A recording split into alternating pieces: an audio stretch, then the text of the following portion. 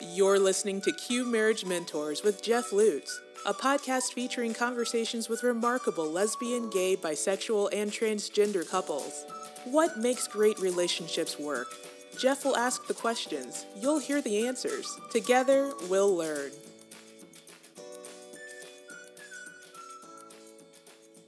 Welcome back, everybody. Jeff here. Today, my guests are Katie Kuntz and Paige Schilt from Austin, Texas. Katie works as a therapist in private practice, and Paige is director of the Sanger Learning Center at the University of Texas, and also the author of the very popular Queer Rock Love. Katie and Paige have been together 18 years, and thank you for letting me come into your lovely home. It's good to see you.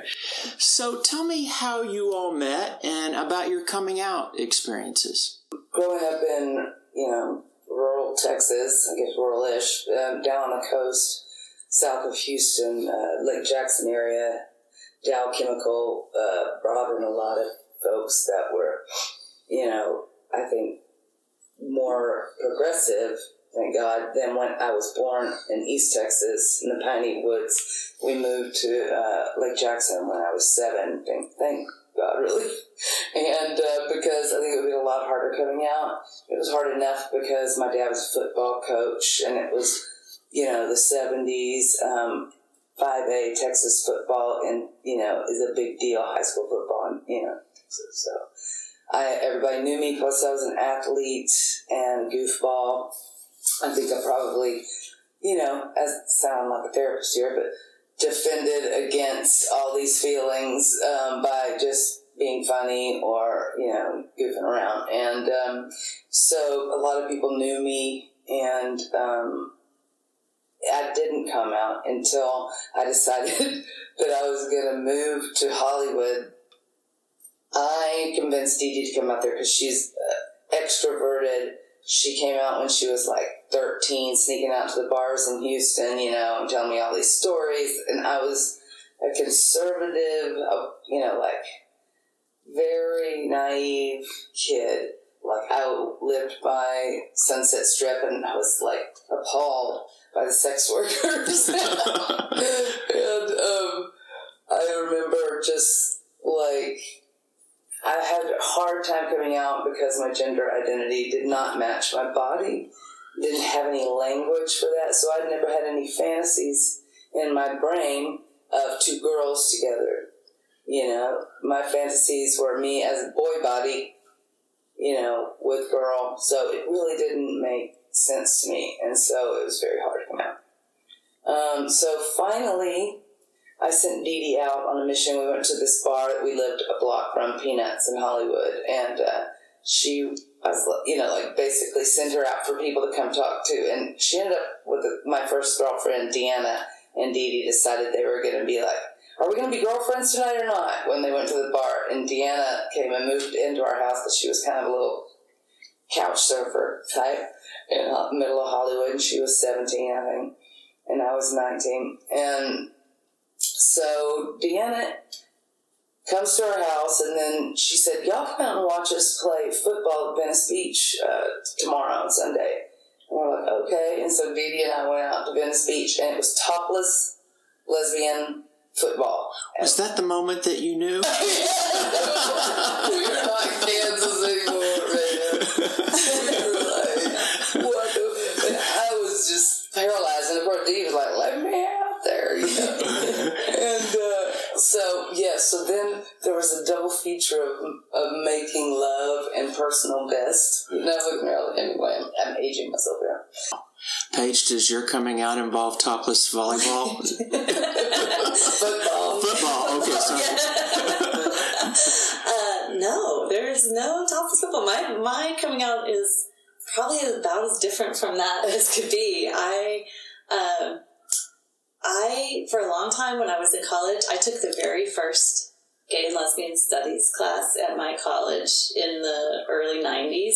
And I just thought that I had an intellectual interest in gay and lesbian studies. Thought it was fascinating. And so then I applied to go to graduate school at I, wrote an application based on my purely intellectual interest in gay and lesbian studies. Purely. And what do you know? I ended up in an English department in Austin with these amazing lesbian professors and tons of fabulous lesbian colleagues in my department. And I felt like I had landed in paradise. But I still was thinking, like, maybe this is just an intellectual fascination. Maybe this is just a political affiliation. I came from a family that didn't really value being tuned into yourself and kind of knowing your own impulses and trusting them. So I just kept thinking, like, well, if I was lesbian, someone would, like, welcome me to the club, and so, but I found myself constantly kind of hanging out on the periphery of queer culture. And actually, the first time I saw Katie in the I guess the late 90s in Austin, there was a kind of monthly lesbian dance party called Hip Hop for Ladies. And with a Z, it was very 90s. And I was there. I hadn't come out yet. I still had a boyfriend, and I was there selling T-shirts for my very serious feminist grassroots undertaking. And there was this new band that was going to play. There was a ton of buzz around it. They were called Raunchy Reckless and the Amazons. And it was like, there's, just was like, people, there was all this excitement. And I remember standing in the back of the room, and Raunchy Reckless and the Amazon was a Xena-inspired performance art band.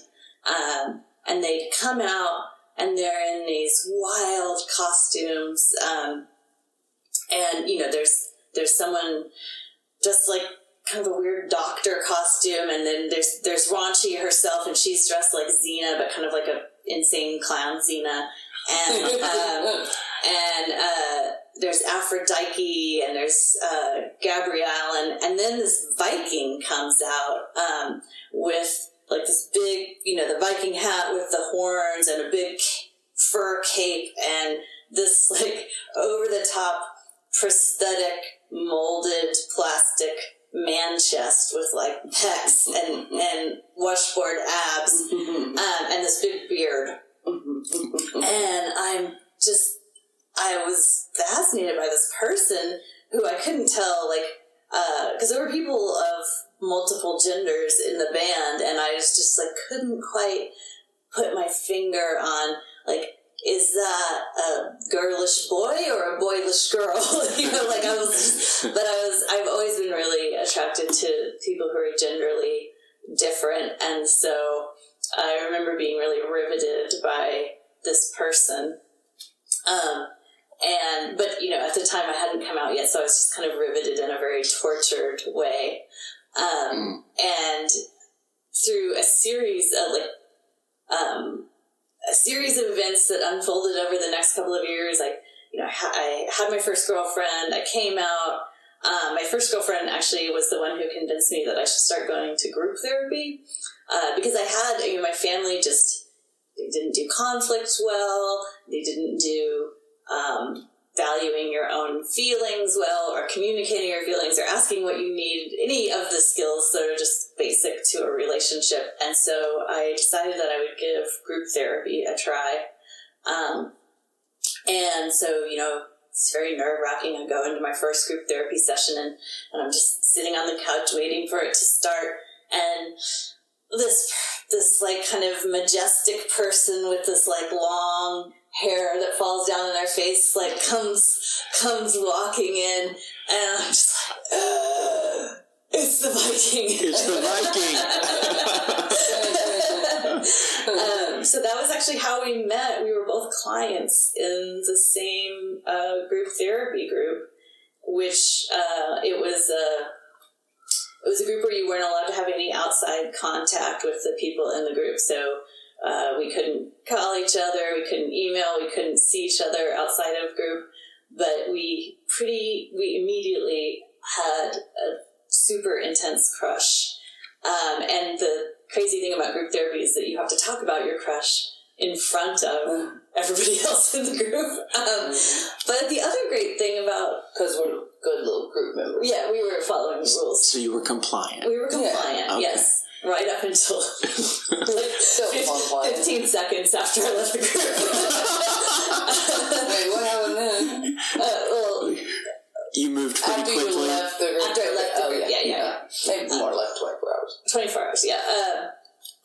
But, you know, the great thing about meeting a group therapy, even though I'm sure most therapists wouldn't recommend it, is that you're working on being really open about your feelings, your past experiences, all your... You know a lot about each other before the first date. Yeah, I mean, we wanted to know each other's favorite song and things like that. Once we got to talk outside a group, it was like we knew our, grief around it, our parents and how we've internalized this and that. But it's like, but do you like Lucinda? Yeah. Yes. Okay, great. Right. The fun stuff. Yeah. So that actually turned out to be a really great foundation for a relationship. And one of the things that I really value about Katie, and at the time, I mean, I think we've become more and more like each other, but at the time, she was so direct and so real about her feelings. And I had so much, like, false front. Like, I was just a people pleaser, and I would just smile all the time, no matter what I was feeling. And I really wanted to learn to be more like she was, of just actually saying what I was feeling and being direct. And so I think group was a great place to start, in the sense that, like, it was like having training wheels for me. Sure. Where I was like, okay, the whole reason I'm in here is just to say what I'm feeling. Right. And then it really helped me when we got together to keep that habit of just trying not to hide and being more direct. Tell me more about that, because the research says that allowing your partner to influence you is really, really important. And yet I think a lot of couples are defensive about that, right? Like, you're wrong, I'm right. Don't try to tell me what I need to change. So tell me about that process for you all. We have a dance. We try to not take things too seriously, but we have a dance where it's like, I'm right, you're wrong, I'm right, you're wrong. Oh, you actually dance it as a way to kind of lower the defensiveness? Lower defensiveness, yes, to make a joke out of it.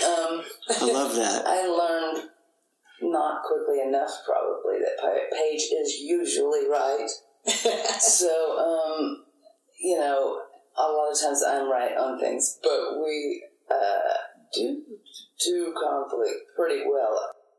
Yeah, I would say it was hard for me because, I mean, I was really not only attracted to Katie, but also to her family. And I remember that one of the first times we ever went to meet her family, we were just hanging out with her mom in the living room, and they got into a little fight about something. And I was like, that's it, better go pack the bags, we're leaving now, they're having a fight. And before I even I was still mentally like, okay, how are we going to leave this situation not too awkwardly? They're laughing again. Like, yes. Yes. They just had conflict and moved through it. And, right. And I had no real, conflict in my family was such a rupture, and there was never any repair, and it just left you feeling really terrible, so then you just avoid it more. And so seeing how her family could do that, move through conflict, was really attractive to me. And just not be afraid of it. I mean, just she and her mom were super close, but they would also just, get into little fights and then be okay. I do feel like I'm drawn to the gut stuff, getting in it with somebody rather than trying to think out of it. And I have to say, that's been so important to me now that we're parents, because we have a 15-year-old son, and he's a teenager, so we have a lot of conflict right now. And learning how to have conflict and repair. I'm so glad that I had our relationship as a place to learn how to do that before I became a parent.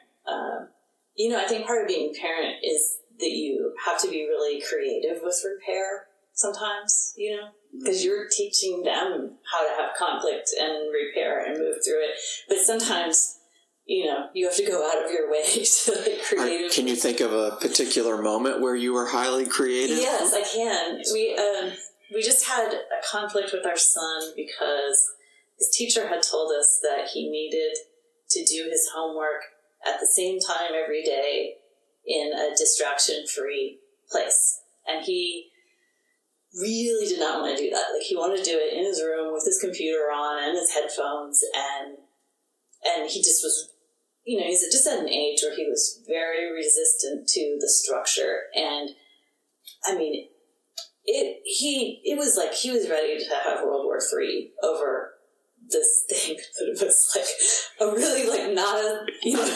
It was and he got really mad at us, and he stormed up to his room and he locked the door and he pulled all this furniture in front of his door, and he didn't say goodnight to us, and he's just up there in a huff, and so I waited until I gave him a lot of time to calm down, and then I pushed my way into his room, pushed the furniture aside, and I go in to say goodnight to him, and he's ignoring me. He's not talking to me. So I lay down next to him, and I was like, I just imagine, that let's say you run away and you're hanging out under the bridge with the other runaway teenagers, and one of them is like, my parents beat me, and another one is like, I was sexually abused, and you're going to be like,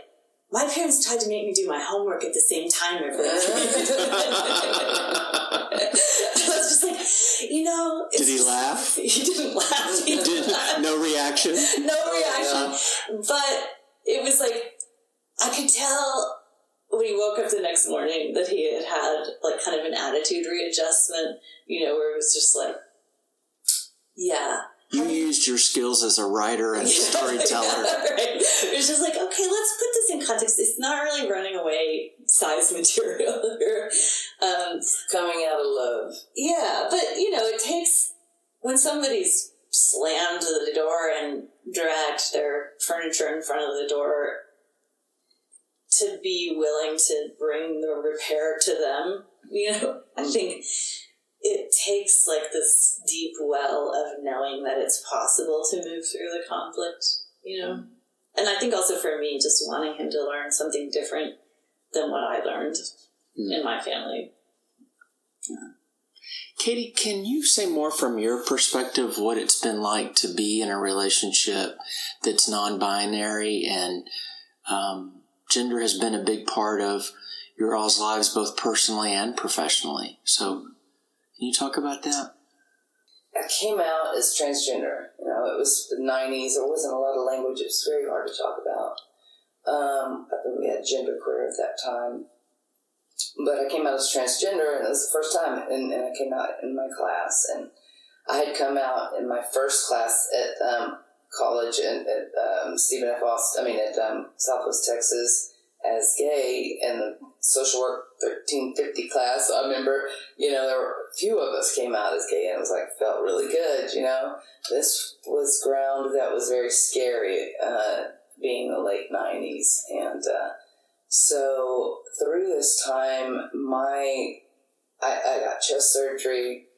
I figured out that I did not desire to go further, with hormones and things like that, too much, because I was really identified with mommy. As weirdly as that sounds, people I like the sound of mommy. Yes. Or mom. That's what our son calls her. What Waylon calls me, because he called her mama and me mommy. Now he's 15. He calls me mommy at home, but I think he probably calls me Katie to his friends. Yeah. unless you're the Kennedys. He's mommy a lot. But that gave me a little information about where my identity kind of met in the middle, there. I've always had an identity, my body as male. So I'm here to tell people that there is such a thing as a person in the middle of gender flat, right there in the middle, that has a body identity one way and a gender identity that's really, really open, And Paige coined the term genderful. And genderful. Yeah, genderful. And I'd say, yes, I'm not without gender. I am overflowing with gender. What inspired you, Paige, to come up with that term? I was writing actually about parenting, and at the time, a lot of people were talking about whether it would be a good idea to try and raise kids gender neutrally. And I think one thing that actually draws Katie and I together is that we both have a lot of fun with gender. I identify as femme. We both really like to dress up. We're both really just interested in gender. And so I didn't really like the idea of trying to raise a gender neutral kid. I thought trying to raise our child in a gender full environment where he would meet people with so many different gender identities, including his gay grandpa and, his butch aunties and his femme aunties and some fluidity. And some, yeah. And so that instead of sort of saying, like, let's try to just, I think gender neutrality is a construct just as much as any other gender identity. But for him to be exposed to so many different varieties of doing gender that we would feel confident that he would know what his options were. Like that there was a playful space and a place of possibility. And, interestingly, he has a pretty normative gender identity, yeah. Which I sometimes think is just a reaction to us a little bit. But from pretty early on, he liked his obsession with Thomas the Train, just like this very iconic, little boy toy. And, he would push the envelope some, especially before he was a teenager with, when he was a little boy, painting his nails or stuff like that. But now he's just a self-conscious teenager who wants to remind him about the useful engine. He hasn't been a useful engine. He was very obsessed with the Thomas the Train show and the best compliment. That show is all about training future capitalists. It was just the best compliment on the show was if you could be a very useful engine. We need her to be useful enough to clean his room. That would be good. So let's imagine for a moment that the two of you are in your mid-70s and you're sitting around with Waylon, who's now 35. How do you imagine that conversation might go when you're reflecting back on your family? I imagine him having a lot of sentimental memories of camping and traveling and the same ones we would have. But I feel like the 15 turning 16, some of that comes through every once in a while where you go well, he's still under there. The loving, appreciative, gentle soul. But I imagine when we're able to just lay around and he'll let you just hold him, at that age, that would be reminiscent. What do you think? Yeah, I think he's a great writer, and he has written from time to time things about liking having a weird family. He has. Yeah. And it was really interesting, actually, at some point during, I think, the Trump years, at some point when the Affordable Care Act was under attack, I think Katie, in a fit of frustration at how hard it's been for us to have our whole family insured on the same insurance, said, well, I'm just going to transition and become a man, so, and... before gay marriage. Yeah, she threw that out there, and he was just but then I won't be a baby. So don't take away that part of it. Yeah. Identity was. And so that made me. He'll still be a baby. Yeah, that made me feel happy, though, that he was, that he values that. And, one thing, we've been so lucky because we have an extended family of queer parents who all had kids around the same time, and we spend a lot of holidays together in this big group. So it's like he has a whole set of cousins who all have two moms. And so there is a place where he gets to hang out where it's totally normalized. And I love that we've been able to build this alternative extended family. Yes. Yeah. Well, Katie, Paige, we're almost out of time, but if you were talking to a young or younger queer couple who was trying to make a life together, what would you tell them? What have you learned over the years that you would try to impart? I would say, we haven't talked about it here, but we did quite a long stint of couples therapy. Probably, 4 years, 3 years?